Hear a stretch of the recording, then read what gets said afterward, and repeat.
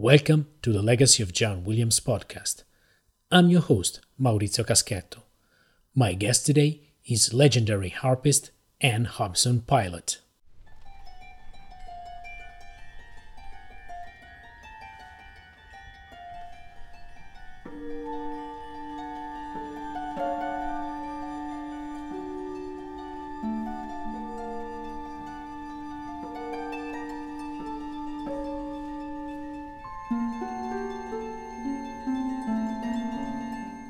Anne Hobson Pilot is one of the most distinguished musicians in the United States.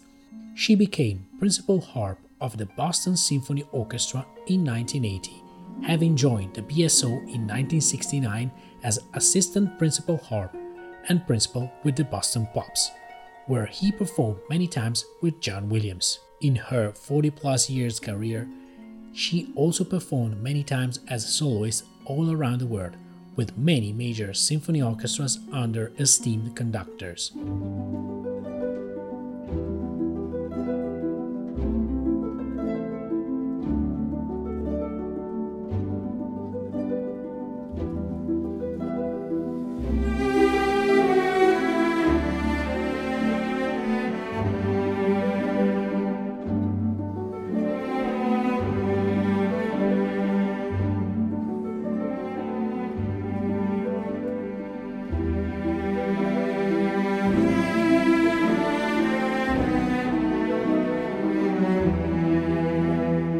Anne also recorded several albums as a soloist featuring the works of Bach, Debussy, and also contemporary composers.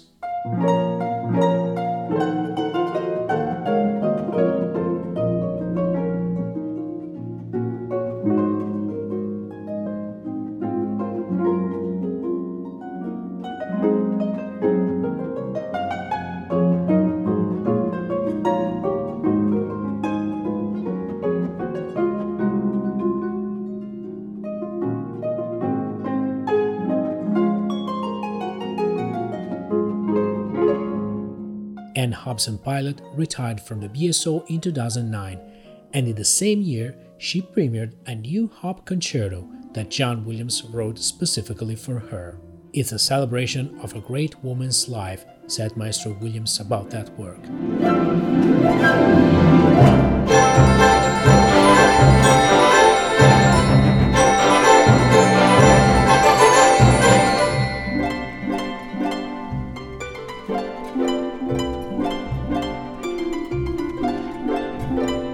The composer showed a lot of admiration and even affection for the harpist, often showcasing her talent as a soloist in many concerts and recordings.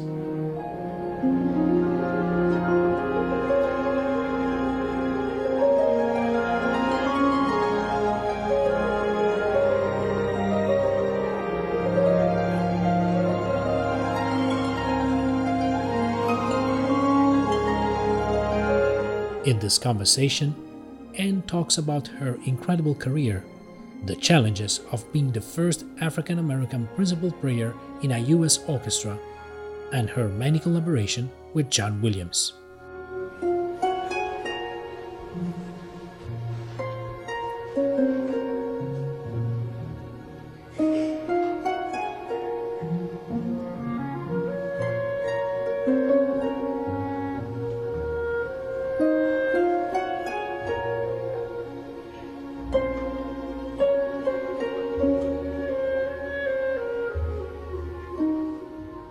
Welcome, Anne Hobson Pilot.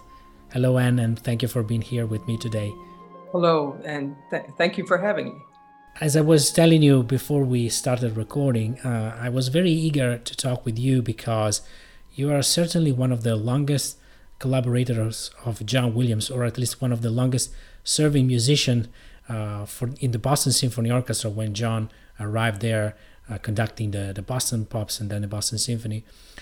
So I'd love to talk about that with you, but as I do with all my guests, before jumping into a conversation about John Williams, I'd love to ask you about your musical background information. So how did you decide to become a classical musician? How was the path that led you becoming a classical musician?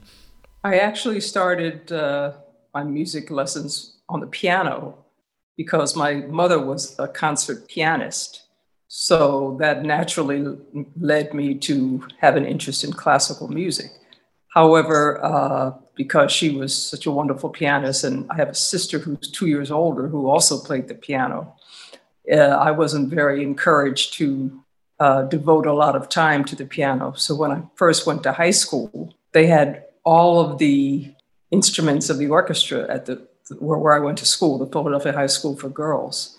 And I wanted to take another instrument and requested a few: violin, cello, flute. And the music teacher there said, well, why don't you study the harp? I think they needed harpists at the time, and the harp was similar to the piano with reading, treble, and bass clef and all. So, but then I naturally, especially on the harp, my interest was in classical music as opposed to, say, jazz, for example, because in my mind, the harp doesn't really lend itself to jazz because of the complications of the pedals and all. So it was a very good fit. I enjoyed practicing the harp and did very well pretty quickly. You were certainly a pioneer in many ways because you were the first African American woman principal player in any orchestra in the United States. So I'd love to talk a little bit about this with you, especially concerning the challenges and the obstacles that you had to face, being a black girl in a predominantly white, male-driven environment such as symphony orchestras back then in the 1960s. So how did you approach that? And how difficult was with you to face that kind of challenge? Well, I enjoyed playing the harp, as I said, and I enjoyed playing the harp in an orchestra.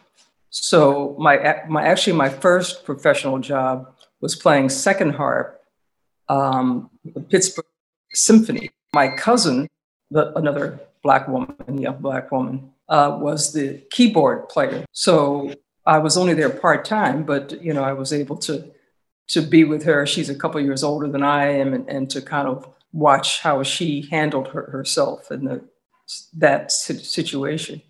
It was shortly thereafter I got the job as principal harp with the Washington National Symphony, where I was the only black member, first and only black member.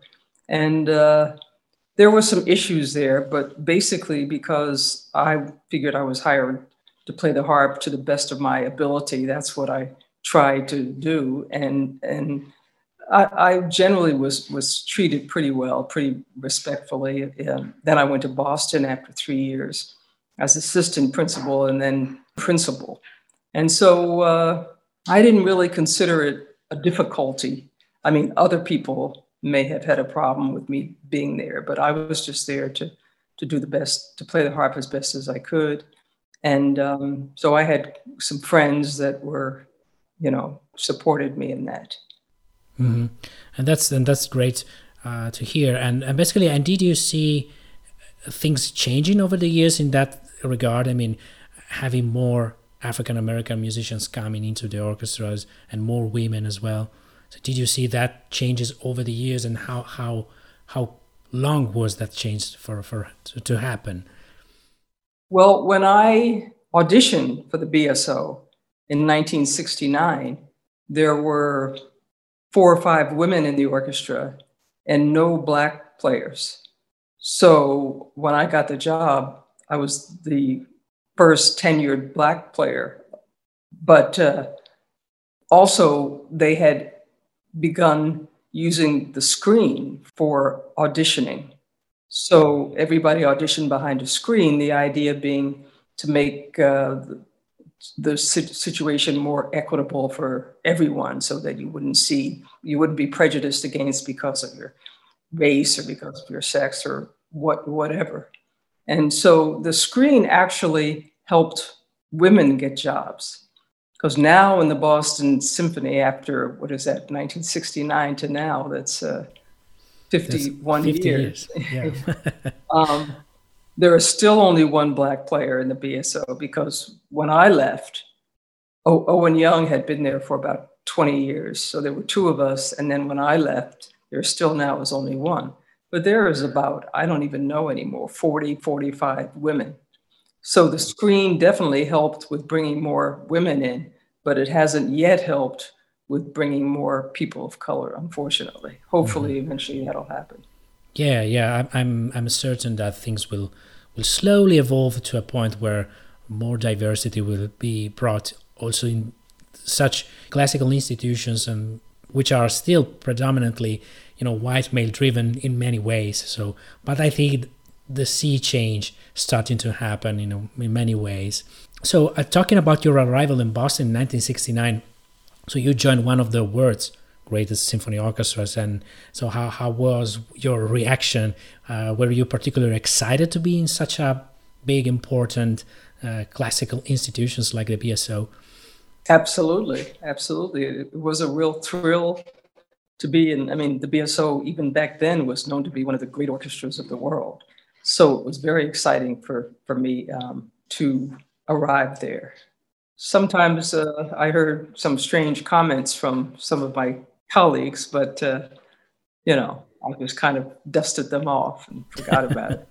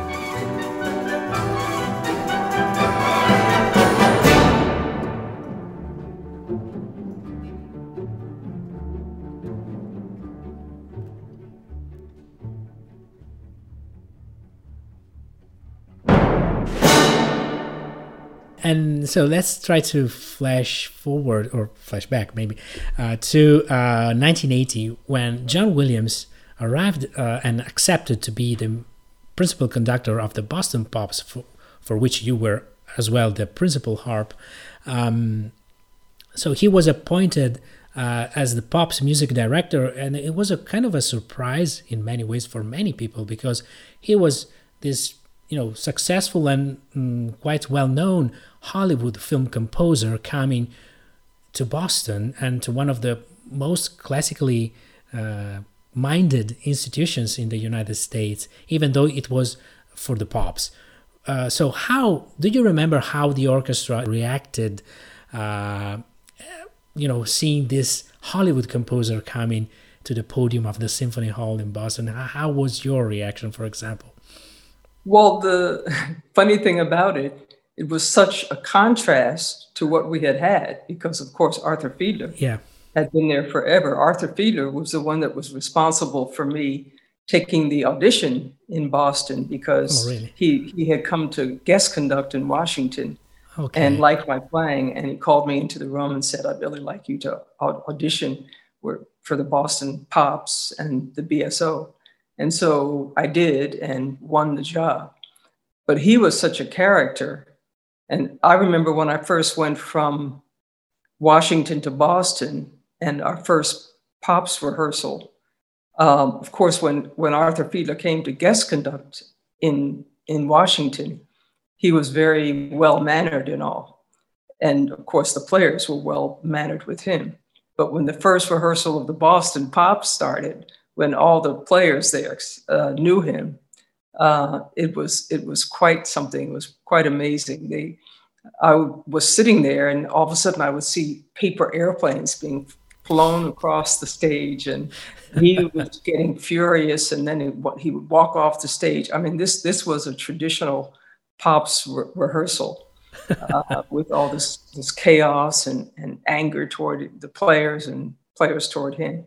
So when John Williams came, to me, it was really a breath of fresh air because he was definitely serious. He was definitely knew what he was doing. He knew what he wanted, and he knew how to get it. And I think the players really respected him.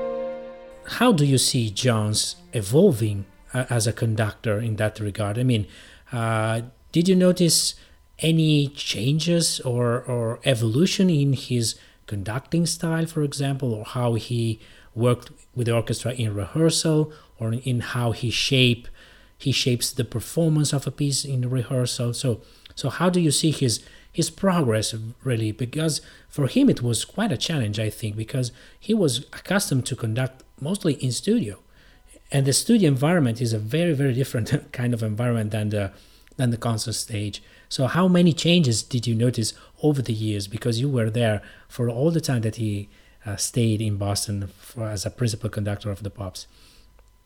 Well, at first he was mostly doing his own works, which of course he knew quite well. So he didn't have the challenge of learning a lot of new classical repertoire. But over the years, because he was there he's still there. Yeah, he's now conductor laureate, but he was right. principal conductor from, I think, 1980 to 93, I think. Right. So he had to bring in more strictly classical works to the repertoire just to broaden it. And I think he had to really work at it at first. But he became very good at it, and he even conducted some BSO concerts of all more classical works. Yeah. So he definitely grew as a conductor, and he has such flexibility to be able to do that. I mean, when I think of his movie music, you think about someone that could write Star Wars and yet could write Schindler's List at the same time is just amazing, and could write the cello concerto he wrote for Oh, yes. Yo-Yo, the violin concerto. So he really is, and the harp concerto, of course. Yeah. He really is quite flexible and obviously an amazing talent.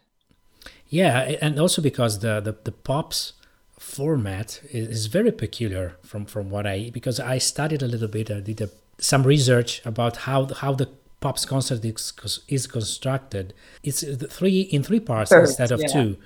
The first part is more like a more classical overture, maybe then a soloist piece, and then there is the big, the big moment where you have the big guest coming, especially a singer or a great soloist or someone from Broadway or Hollywood, and then you have the last part, which is mostly show business, so show tunes from Broadway, from movie music, and so on. So did he bring also something new, something fresher in your opinion, in terms of maybe commissioning new arrangements or maybe giving you new pieces to perform as well? Oh yes. He definitely brought a whole repertoire of different music that we hadn't played, because back in the Fiedler days, it was a lot of Viennese waltzes and a lot of Anderson. Oh, Leroy Anderson, yes. Leroy Anderson type works. And now all of a sudden we are playing quite a bit of John's things, like the big Star Wars or E.T. and all of that. Plus he has a lot of composers' friends whose music he brought to us. So yeah, he really expanded the repertoire of the pops and of the BSO.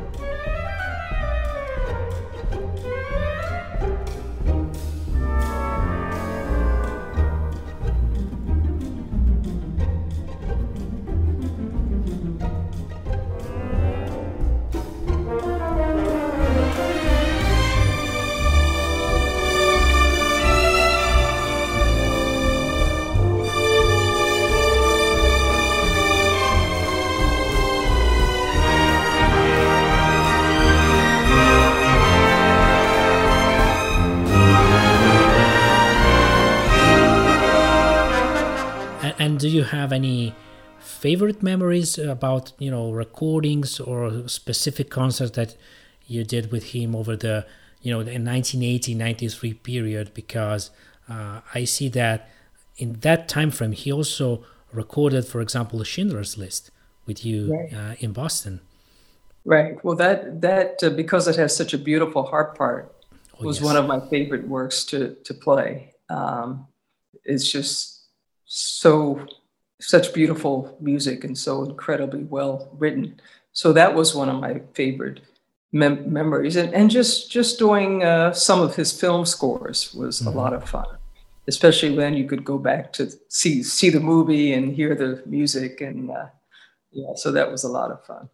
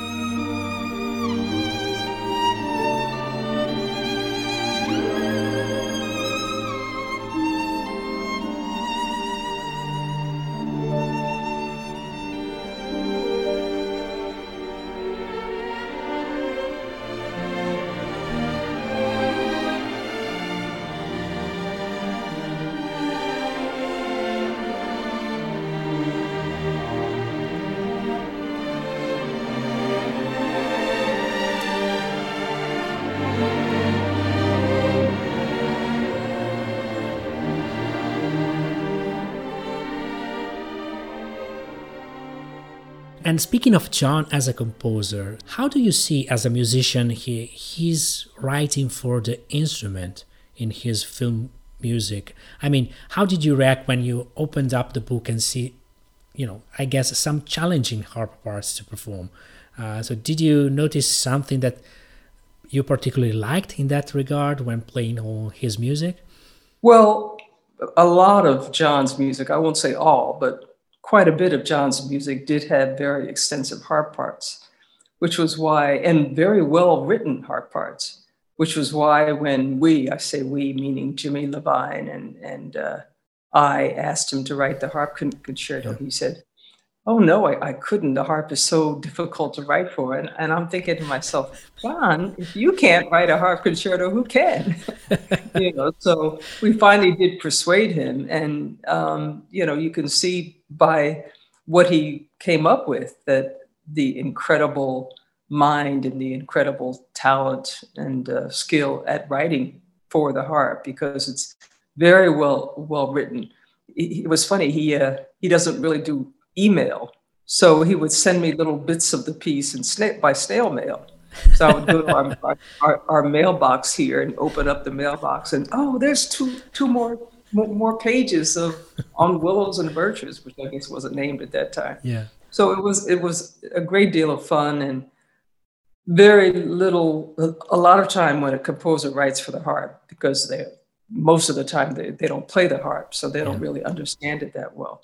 And a lot of times there's a need to revise a lot of what they wrote. But there was not a lot of need in John's work, except there was one part in the cadenza that you needed to have 4 hands and 4 legs in order to play it. So, but he's also so understanding and so kind, and so he didn't take it personally when I said, well, maybe that's not going to work.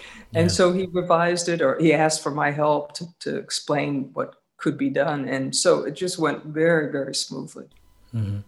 Yeah, absolutely, because I think that he likes to work with, specifically with the soloist, since he wrote so much concerti, for specific people. And you were certainly one of the person that he had in mind when he basically dedicated the piece to you.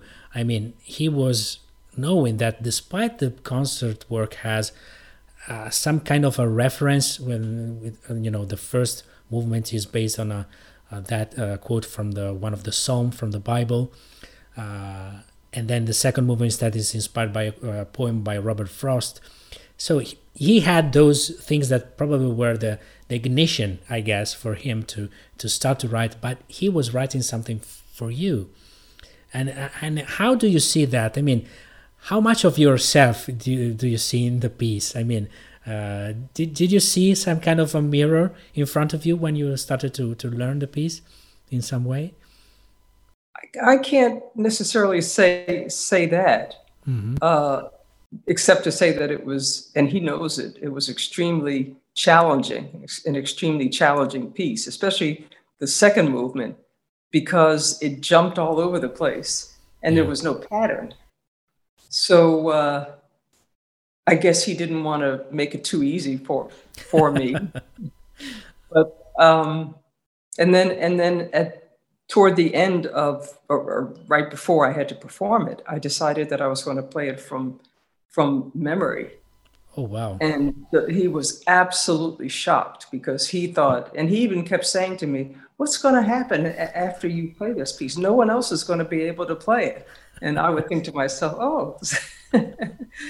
But then I did, and he was very, very shocked that I was able, because as I said, there were no patterns in it. So it was difficult to memorize, to learn, but a real joy to play. And how was your reaction to the music? I mean, the first movement is really kind of a dreamy, atmospheric, lots of chromatic scales. I say it's a fountain of notes. You see like all these notes coming from it's very flowing, but it always very also wistful. It's slowly and gently taking you by hand and giving you this beautiful sensation. And by contrast, instead, the second movement is very quick, very athletic, both in terms of the construction of the music, but also for you to play. It's a very athletic piece.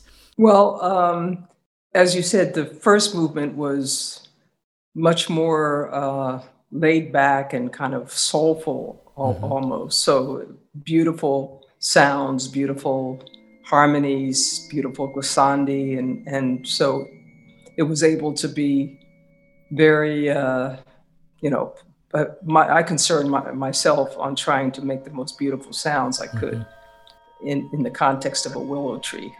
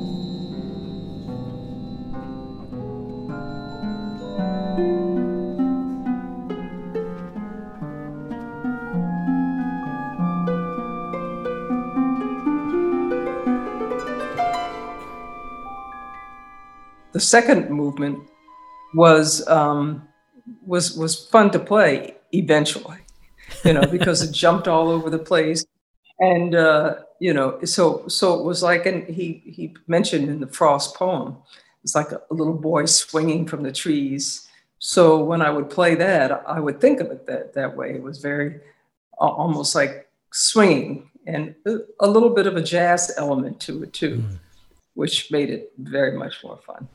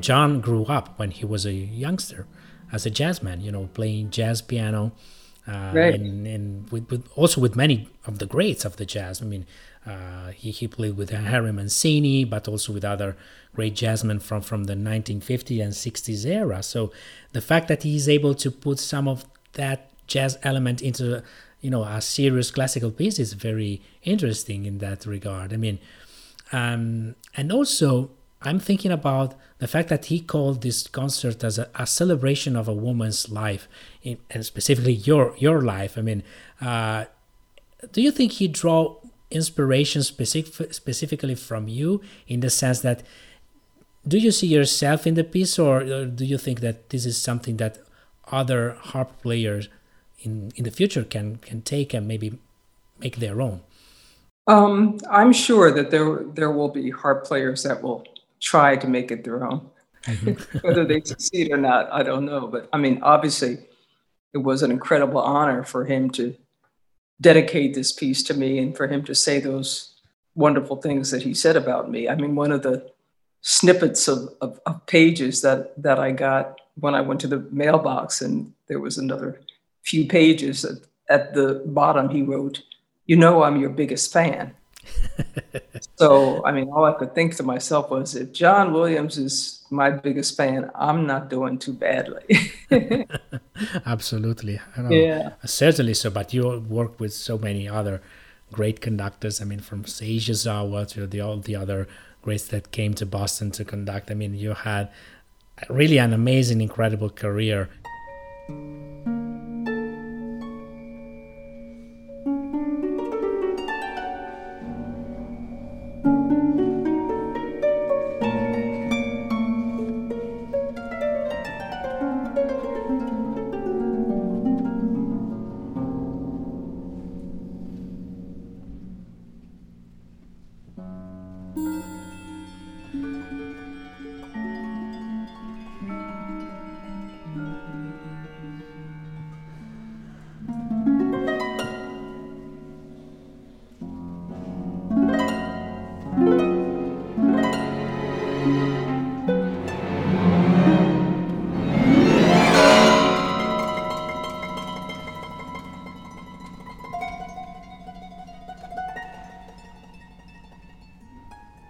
Do you think John's music for the concert stage is more revealing of his inner side in a way? So do you think it reveals more of his private persona as opposed to his film side? I mean, where he has to accompany these big spectacles of special effects movies like Star Wars or Indiana Jones, and he's great at that. But do you think his concert music is more like showing a more private side of his musical soul? Yes, I think so. I think so because I mean, I often think about Schindler's List again. I mean, who could have written that besides John Williams? That really shows his inner self because he obviously was touched by the story, and it just shows who he is. And I think that you found that a lot in his the concerto that he wrote for people. It was very much more about him than about the grand themes that he had to write for films. And I also think that even when he's writing for movies, he still writes for people. This is something I always also told to other musicians who I spoke to, in the sense that even when he's working, for a movie score for Steven Spielberg, for example, I mean, he's writing for him. Of course, he is serving the story and the narrative of the film itself, but at the same time, he cares about the relationship with the people. And Steven Spielberg, for example, we all know that he's very, very dear to him. They are great friends and great collaborators. They are very much in tune. They are great minds who thinks very much alike in many ways. And in this sense, I'd like to ask you about a piece that he wrote for you from the score for E.T. He basically took one of the themes for E.T. the Extraterrestrial, and he rewrote that theme as a big harp solo piece, which he called Stargazers, I think. Do you remember that one? Absolutely, because I just played it, not just, but I played it before I retired. I believe it might have been the same year I retired, either 2009 or 2008, something like that. And I think it was the first time I had played it. I played it twice, once during the pop season and once during the Tanglewood season. Oh, yes. Yeah. But that's another one that's just a beautiful work, and very, very, it paints a picture. Yeah. A lot of John's music paints a picture. Yeah, absolutely. It's so great. I mean, I think one of my favorite themes from E.T. Besides the great flying theme, which is of course absolutely soulful and stirring in many ways. But this one is more like a love theme, I always said, because I think in the movie relates to the relationship between the little boy and E.T. himself.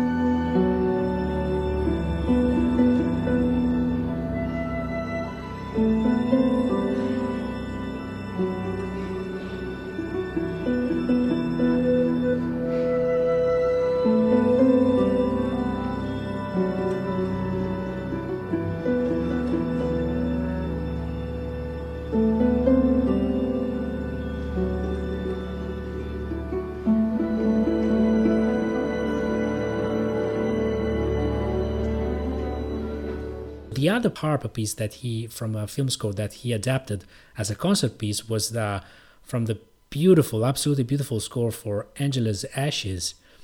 Yes. Where he wrote another huge a cappella solo piece. For harp and a lot of cello also. Oh, yes. Because Yo-Yo Ma did the cello part.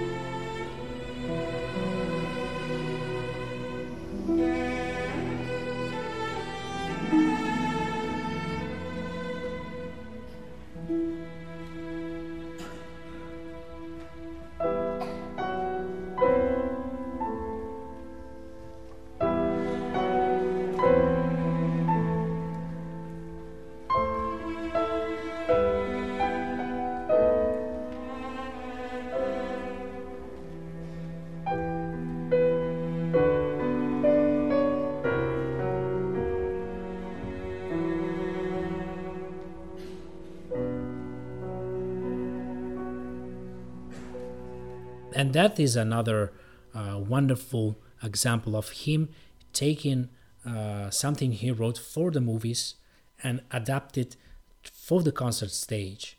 So do you think he has a special knack for that? I mean, do you think his music is especially good in the sense that it can stand on its own without the visuals and still be a great piece of music? Absolutely. Absolutely. And I also think his music is going to last for a long, long time. You know, orchestras will be playing it for years to come.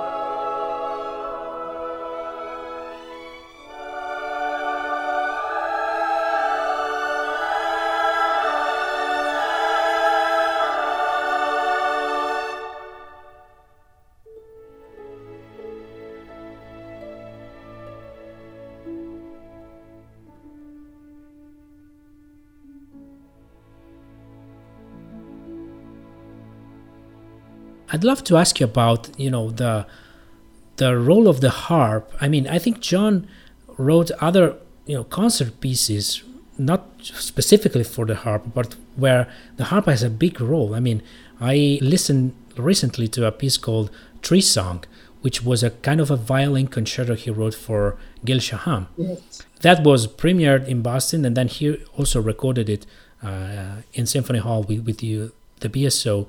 And you had a lot to play in that piece too. Exactly.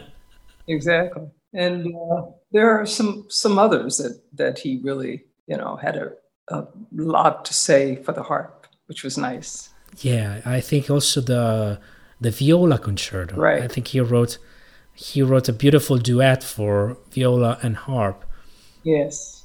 So basically, we can say that he's really one of your biggest fans. And I'm one of his biggest fans too. So.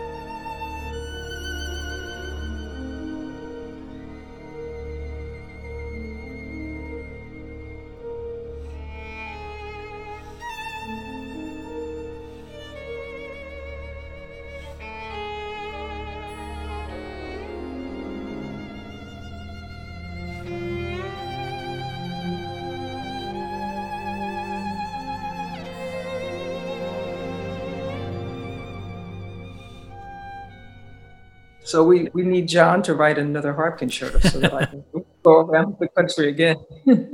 I know that he can be sometimes, you have to nag him a lot. Yeah. I heard this story that you started asking him writing something for you for many years before he finally decided that, okay, I have the time and the energy I want to put into this thing. But so how did you react when he finally said, yes, okay, I'm going to do it? Well, I'm thrilled, absolutely thrilled, and obviously very, very honored, because he was definitely my first choice and basically my only choice of someone that I wanted to do it. So I was thrilled when he just finally agreed. Yeah, and what a beautiful gift, I guess, it was when you finally received the finished piece and then started to perform. I saw a video on YouTube where there is a small snippet of you working with him, and even I think James Levine as well, who was the conductor who premiered the piece, and working all three together. And so tell me about how that works. I mean, was there a lot of back and forth between you and John in terms of changing things, or maybe just a few things, but all over the process, the creative process? Well, that rehearsal with John and Jimmy was the summer of 2009. The performances were going to be in 2009. So it was a few months before that. And so we were just going through it to see how things would work. And basically, as I said, everything worked except for a few places in the cadenza that he had did things that were too difficult, but we were able to work them out. And Jimmy Levine seemed very pleased with the concerto also. Mm-hmm. Yeah. In that video, he says something like, it's so fresh that it doesn't remind any other harp piece. It's true. Yeah, it's very original.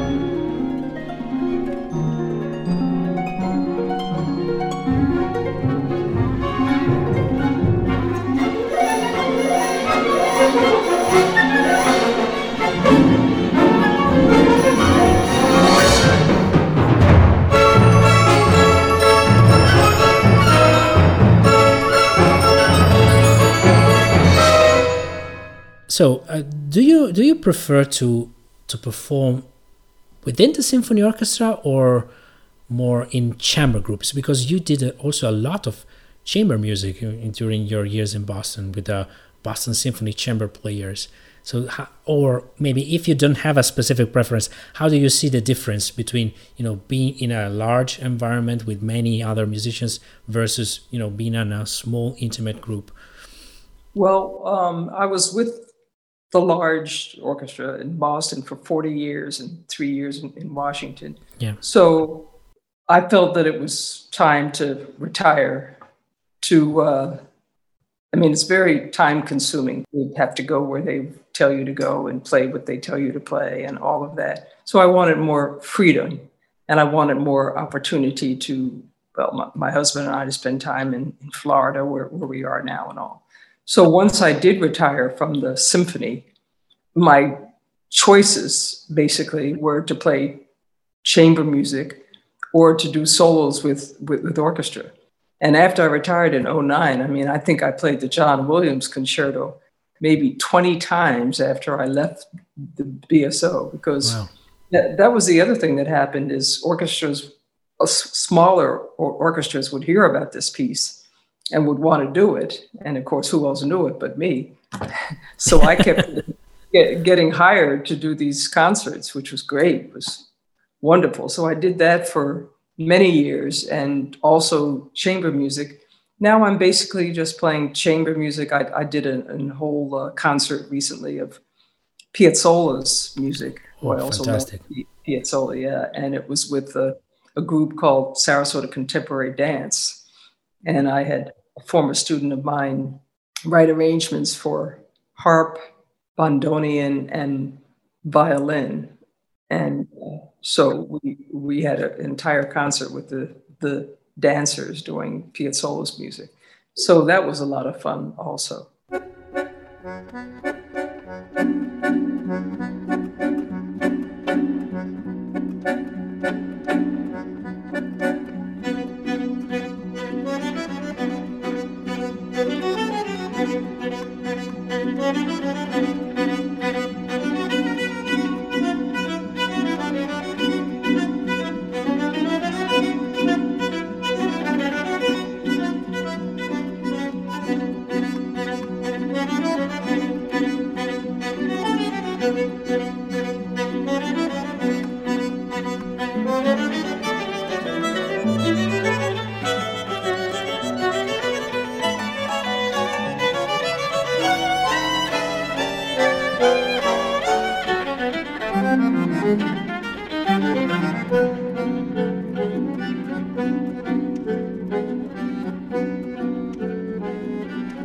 The repertoire for the harp is maybe it's not as huge as piano or violin, of course, but there are lots of big staples in the repertoire, like the the Ginastera concerto is very also Debussy wrote some fantastic harp music, and then there is also Ravel. Do you have any other favorites in your repertoire? From the classical era, but also from the contemporary era. Well, I have played the Ginastera quite a few times, as recently as the summer of 2019. I played it at Tanglewood with the Boston University Tanglewood Institute Orchestra. But I also played it a few years before that in Argentina with the Buenos Aires Symphony to celebrate Ginastera's 100th anniversary of his birth.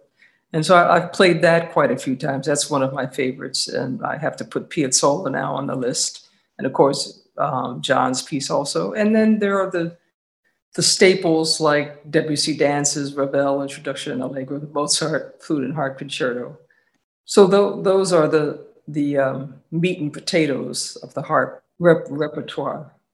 I have a CD with a beautiful harp concerto written by a young guy named Kevin Casca, who was and then it's a beautiful piece. I think it's on a CD doubled with a piece by John Williams. It's I think a concerto for trumpet, and there is this. It's a beautiful piece. And probably many people don't know it.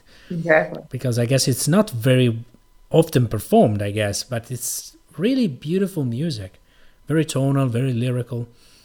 I did the recording of Kevin's piece, but I've never performed it.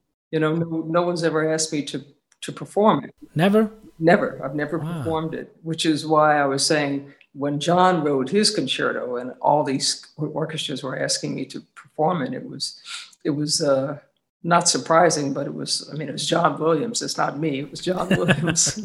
But the Kevin Koska is a beautiful piece. He also, Kevin, wrote a concerto for 3 harps. Oh, really? Harp trio. Wow. Called Knights of the Red Branch, which I performed with Paula Page, who's the principal harpist of Houston, and Susan Diedrich, the principal harpist of Dallas at the time. And we performed it in Philadelphia once, and we also performed it at the Harp Convention in Vancouver. I have to look for it because I guess it's beautiful as well. Yeah, it's a very nice piece also. He's a very young but very talented composer. I guess he works in Hollywood, assisting other big name composers, but he's a very fine composer on his own. I mean, fantastic, talented guy.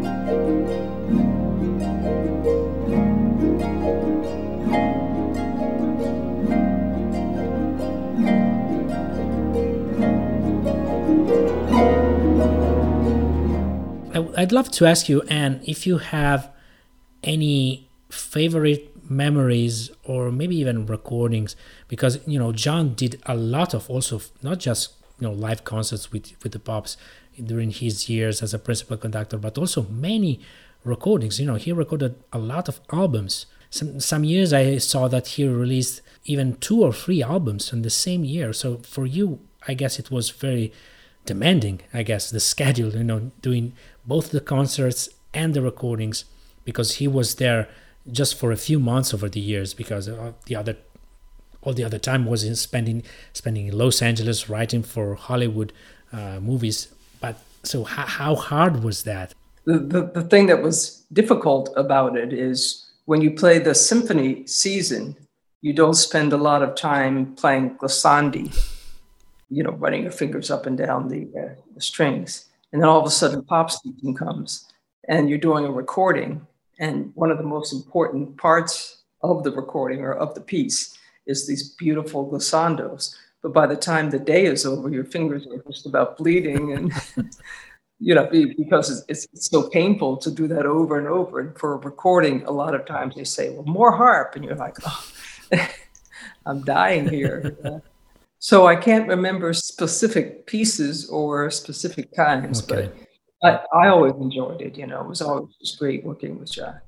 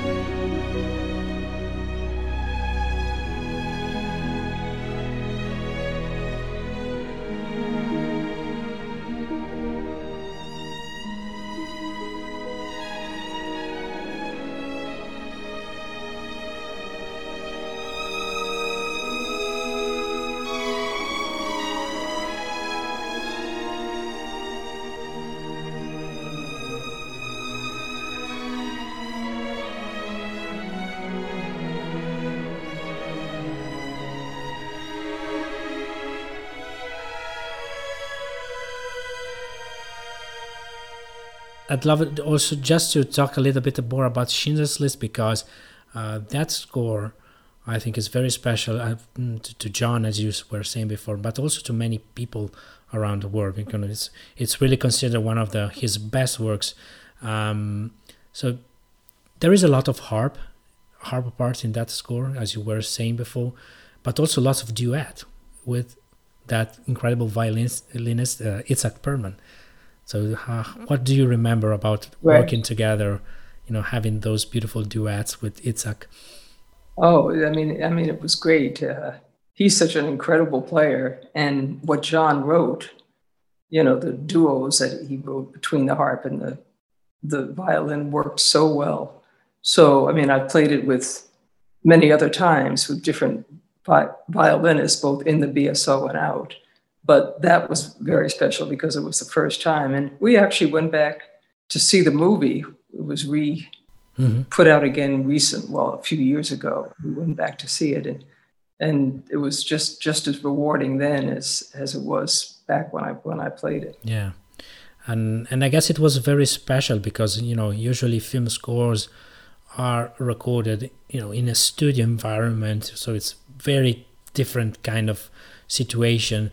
And instead, Schindler's was recorded, in the beautiful symphony hall. So even the sound, I guess, is very different. And, having the sound of that beautiful hall coming at you while you were playing such sensitive music. I mean, how much important is the environment in that regard?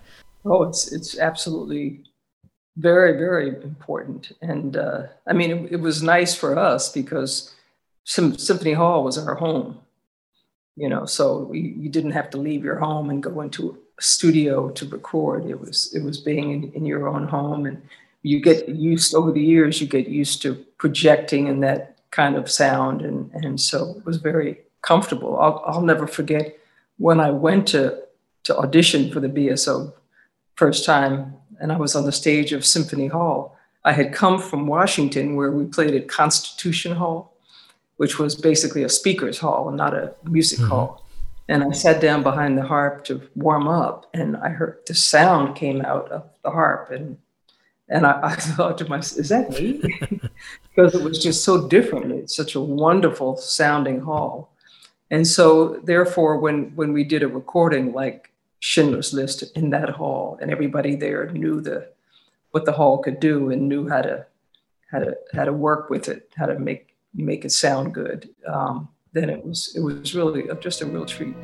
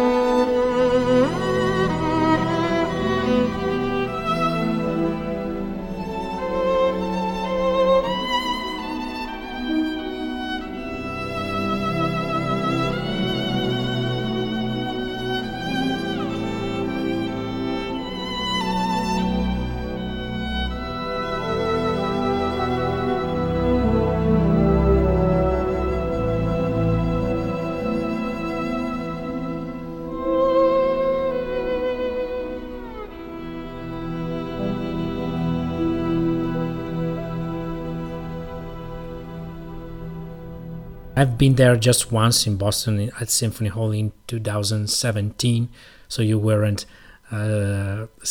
there, I was long gone. but it was beautiful. I went there to see a concert of John's music he was conducting together. He did the second half. The first half was Keith Lockhart, and the second half was him. But it was absolutely, such a beautiful sound, a beautiful hall, and of course, the orchestra was absolutely amazing.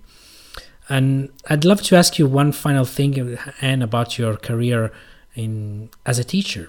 You spent, besides your great, amazing career as a musician, you spent at the same time lots of time teaching young harpists all of, getting in touch with their own instruments. So how important was for that, getting back to younger people and giving them a leeway to, maybe to a great career? Oh, it was very important and very exciting. I started teaching when I was in Washington with the National Symphony, which would have been around 1966, 67. And I would drive from Washington to Philadelphia, or the outskirts, where they had a summer program called the Temple University Music Program at the time. And so that's when I had my first experience with working with young folks. And of course, when I left Washington and I went to Boston and taught at the New England Conservatory and Boston University, it's really a great deal of fun to work with young folks. And it's also educational, because as a teacher, you learn a great deal by watching or working with these young folks. But what really impressed me, I guess I would say, was when I was given an award by the League of American Orchestras called the Gold Baton Award, which had been given to Eugene Normandy and Aaron Copland, Leonard Bernstein, all these great folks. And I got it in, I guess it was 2018. And I had to make a speech, and I played Debussy dances. And then as I was leaving, there was this whole line of young folks, not harpists, but oboists or violinists, all African American, who came up to me one by one and said, you're the reason that I'm in classical music, because I used to watch you on Evening at Symphony and Evening at Pops. And one guy said, I thought all harpists looked like you. So, I mean, that was very rewarding. And also, it's also rewarding to me that some of my African-American students, of which I didn't have a lot, but the few that I did have are all doing very well. And so that makes me very proud also. And hopefully, there will be a greater representation of people of color in symphony orchestras, and I look forward to that day. Yeah, and like I was saying at the opening of our conversation, you really were and are a pioneer. Really, I'm very happy that we touched about these final things that we are saying, because I think you were a pioneer and a great woman. So Johns was very right when he said, well, let's celebrate this great woman who is Anne Hobson Pilot. Thank you very much.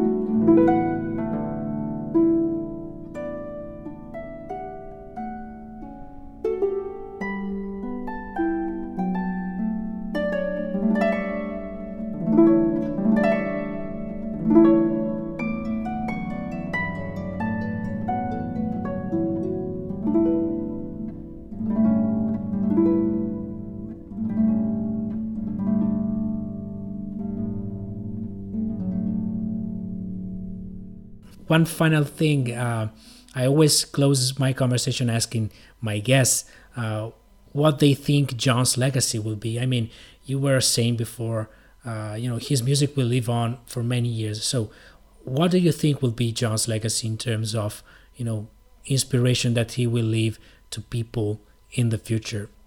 Just the wealth of what he has written, the different kinds of music, the film scores, the classical pieces, he's just has such a wealth of music and wonderful music. So I think it will be played by symphonies and chamber music groups and for years and years to come. I mean, he could be the next Beethoven even, we're still playing Beethoven, so they may be playing John Williams in a couple hundred years too. So it would be worth it. And that's a beautiful way to cap off our conversation. And I really enjoyed talking with you. Thank you for sharing your memories and your artistry with me and about your amazing career and also your work with John. Well, thank you for having me, and take care. You too. Bye-bye.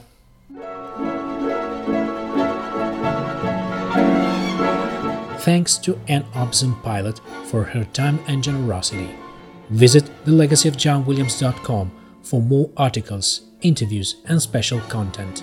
Thank you for listening. Until the next episode of the Legacy of John Williams podcast.